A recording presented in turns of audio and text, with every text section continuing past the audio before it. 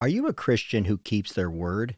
Kind of a crazy question to ask Christians, right? Because when you think of a Christian, you think of somebody who ought to be honorable, trustworthy, dependable.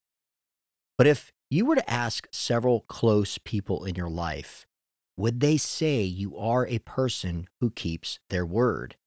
Well, in today's episode, we're going to be diving into James chapter 5, verse 12, and we're going to be learning a thing or two about how we as Christians need to be people who do what we say. So turn to James chapter 5, and let's get into it. Thanks for joining us on Stand Strong in the Word podcast with author, speaker, and worldview expert, Jason Jimenez. Stand Strong in the Word podcast is devoted to walking listeners through the Bible in a fresh and powerful way. We pray your spirit is nourished as you gain new perspectives and a renewed appreciation for God's Word. Now, here's Jason Jimenez. What's up, my friends? I pray you are blessed in the Lord, that you are standing strong in your faith as you continue to stand strong in the Word of God. As always, it's a blessing to be with you guys here on the podcast as we study God's Word together. And as you know, we've been studying the book of James for quite some time now. Today is podcast 157. And so if you've missed any previous podcast, you can always go to standstrongministries.org, click on podcast. Now, also, if you are new to the podcast or you've been with us for quite some time, just to give you guys a heads up, you'll be seeing a change when you go to the website, you click on podcast, there's a drop down. So there will be the chronological teachings in the book of, actually I should say the Gospels in chronological order to make that more convenient for you guys, as well as the book of Acts and now here in James. So again, take advantage of that. Check us out, on the website and share this with your friends.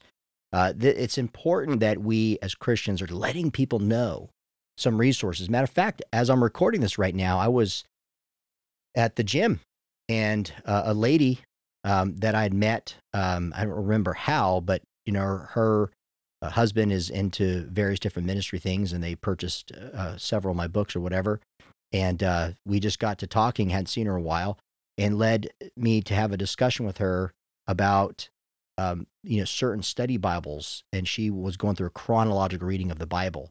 And so I was able to kind of, steer her to some great resources. And again, it's just a great reminder is even for our fellow believers, we can't just assume that they know about, let's say, Bible Gateway. I was just talking to a pastor recently. He uses Logos as I use Logos, the best software out there, Bible software. Of course, there are tons of commentaries and lexicons and different, resources, and however deep you want to study God's Word, and gets very technical. But also there's Bible Gateway where you can subscribe for, I think, no more than $4 a month, and you get up to 40 different commentaries. So again, that's a great resource for my listeners out there. Take advantage of that. Free of cost. It's not a promotion here on the podcast. I just want to give a shout out to Bible Gateway for that.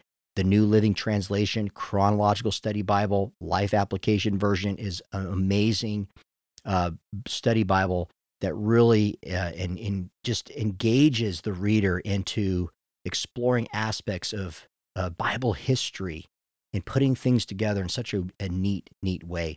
And so that's what we want to do. We want to be able to be Christians who are growing in our faith, but also letting other believers know the importance of studying God's Word and giving them opportunity to know what we're studying and how we're going about that. So use Stand Strong in the Word and our study notes at standstrongministries.org as an opportunity for people to grow in their faith as they study God's Word.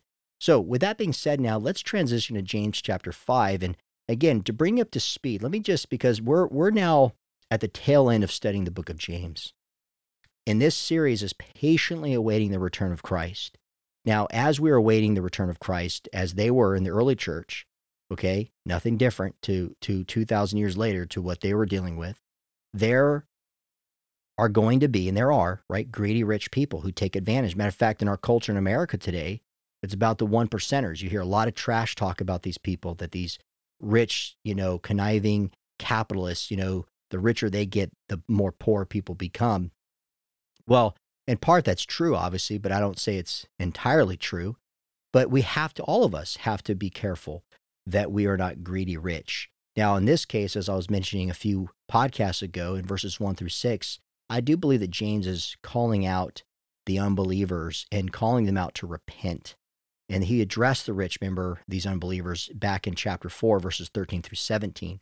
And the language that he uses, like weep and howl, that's a public declaration to the greedy rich of them oppressing the poor. And they're very unjust people and they're unrepentant. And he warns of God's impending judgment.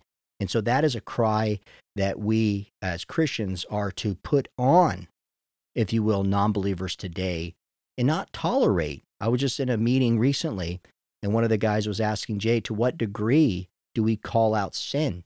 And I said, as the Lord tells you to. And then there's some very upfront and personal remarks that, and again, not in a condescending way, but in a righteous way, you see people calling out sin. And that's what James was doing in verses 1 through 6. And then he transitions and he says in verse 7 to be patient. And notice he says, brothers, until the coming of the Lord. And we saw how repeatedly in those 5 verses that James talked about being patient, persevering, and waiting for the coming of the Lord. And he used the picture of a farmer, okay? That's how he detailed it. So impending judgment is going to come on the greedy rich, but we will also be judged as Christians about how we stewarded the gifts of God as we await the return of our King. And so he will be coming, we're told in Matthew 16, he will be coming, my friends, with his reward in hand. And that should motivate all of us to stay focused as we run this race, that we run it faithfully as Paul the Apostle ran it. He tells us in 2 Timothy chapter 4, 7 and 8. And so in verse 8, I love this verse. It's just so powerful and so like pointedly written. I want to share with you as we jump into verse 12. James writes here, you also be patient, establish. Remember, that was the word, strengthen your hearts, for the coming of the Lord is at hand. So then he transitioned in verse 9 about not grumbling. The judge is standing at the door. And then he says, hey, there's examples, my friends, of people who suffered. And we need to be patient like the prophets. And so you and I, are reminded of prophets like Elijah and Jeremiah and Daniel as they waited, right, the return of God or the coming Messiah. We are waiting for the second advent of Jesus Christ. And then in verse 11, he says, you remember the steadfastness of Job? And he says, and you have seen the purpose of the Lord, how the Lord is compassionate and merciful. And that was the third illustration that we're given. And so now we are in verse 12, and that's the only verse I'm going to focus on this podcast today. And then following that, as we end this particular book, and I pray that you guys have been blessed. And let me know that, by the way, anytime you hear a podcast, I want you to know, I just was in a lunch meeting recently talking to a pastor about prayer and saying, how often are you, when you receive these prayer requests, do you meet with these individuals? And he says, sadly, very rarely. And I said, why is that? He said, because most of the prayer requests we get in are anonymous. And, so it's great that people are saying, hey, pray for me, but it's sad that they are too ashamed or embarrassed to even put their name on these prayer requests. And the sad thing is, on top of that, is in this pastor and his team, they're unable to reach this person. And so we just pray that God will draw them to one another so that that fellowship can continue to grow. And so we're going to see at the end of this letter about the prayer of the righteous in the next episode as we conclude this book. But before we do that, and of course, we'll talk about how to restore a Christian who falls away. And of course, I get a lot of questions about that in my travels and discussions about, to what extent in James 5, 19 through 20. So I look forward to jumping into that particular topic as we end our study in the book of James. But for right now, I think it's important for us to highlight, because James, again, does such a wonderful job, inspired by the Holy Spirit, obviously, but a wonderful job in writing in great detail, but it's so short. And so sometimes we can miss it. And I want to devote this entire podcast right now to this verse here. And so let me read it. So if you have a Bible available, turn to James 5, verse 12. Listen to what James writes here. But above all, Okay, that's the reason why I went back to the context of what we just left off in James 5, 7 through 11, because notice he says, above all, my brothers.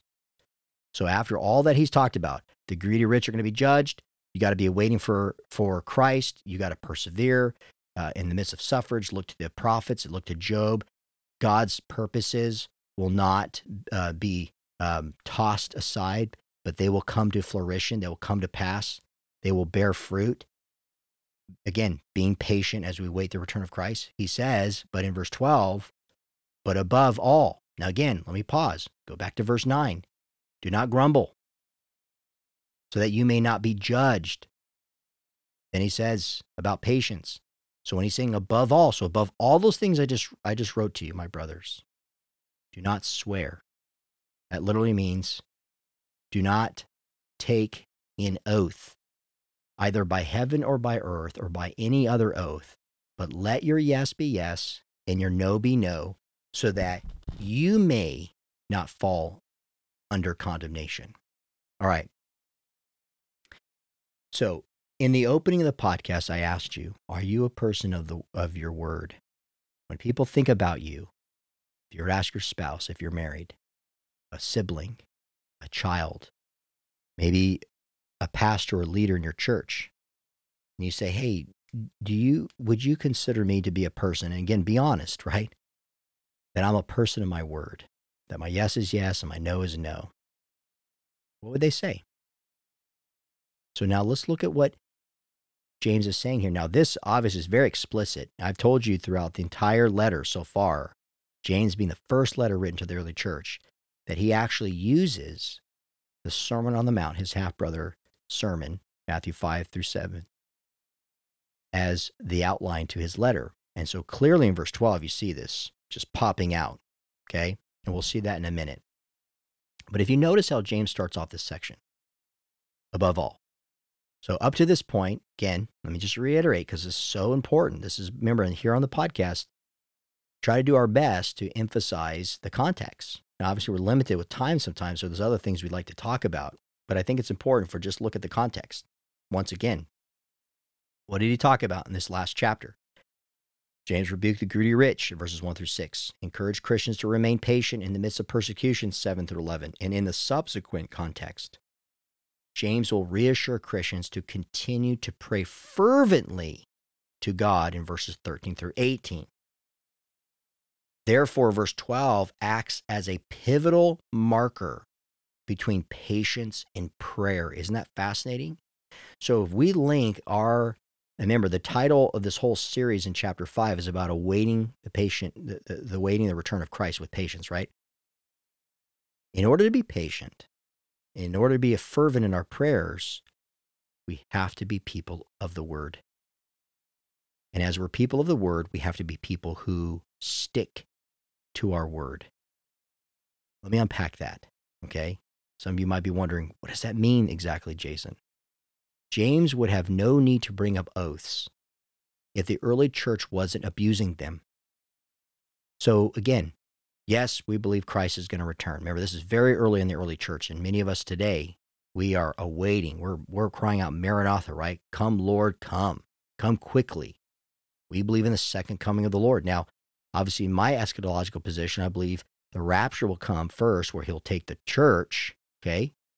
Now, you may not believe that. You may just believe in, we'll go through the tribulation period, and then Christ will return. And again, hopefully you can be able to give chapter and verse to defend your position. But I'm not here to debate that. If you know Christ as your Lord and Savior, you're indwelled by the power of the Holy Spirit, and you and I believe in the second coming of Christ, that's what ultimately in the end matters, okay? And so that's what James is focusing here. But as people are awaiting the return of Christ, and they believe in the power of prayer, but they're abusing their oaths, that's a problem. Matter of fact, for James and for us today, it's a big problem. You see, my friends, if the church continues to make vows and attempt to persuade or manipulate God, their faith will not stand. Bargaining with God is not a biblical practice, but based on false religion. So ultimately what will happen is, if you're not a person of your word, and you're making oaths to try to persuade or to manipulate or take things out of context or think that if you go this route, then God will bless you because of it as a result, but there's manipulation there. That's a false motive.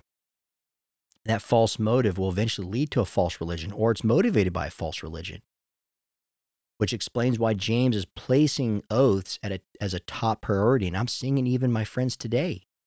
Jesus brought it up in context to a Christian living.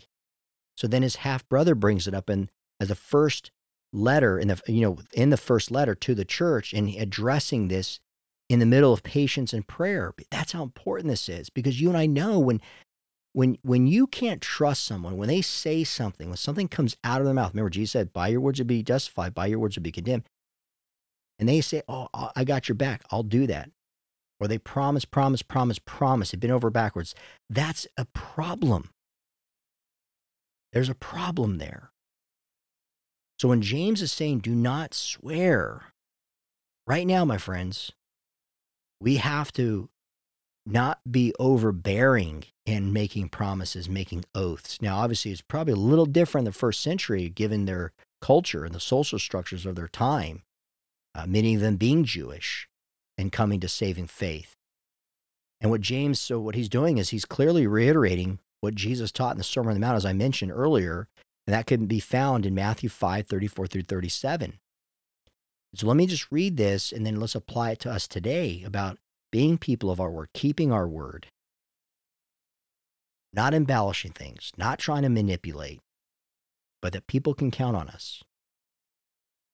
Notice what Jesus says, Matthew 5:34. But I say to you, do not take an oath at all, either by heaven, for it is the throne of God, or by the earth, for it is his footstool, or by Jerusalem, for it is the city of the great king. Do not take an oath by your head, for you cannot make one hair white or black. Let what you say be simply yes or no. Something more than this comes from evil. Notice, anything more than this comes from evil. Matthew 5:34-37. Now, again, let's bring a proper context to Matthew 5, what Jesus taught, and shortly thereafter here in James chapter 5, verse 12. Now, customarily, people would swear by the name of God to back a claim or promise. Okay, that's what they did. Just like, again, and I'm going to say this without using it in a blasphemous term, but when someone says, I swear to God, right?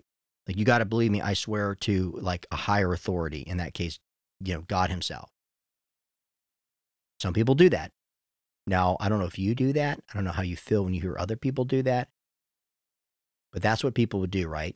They would swear by the name of God to back a claim or promise.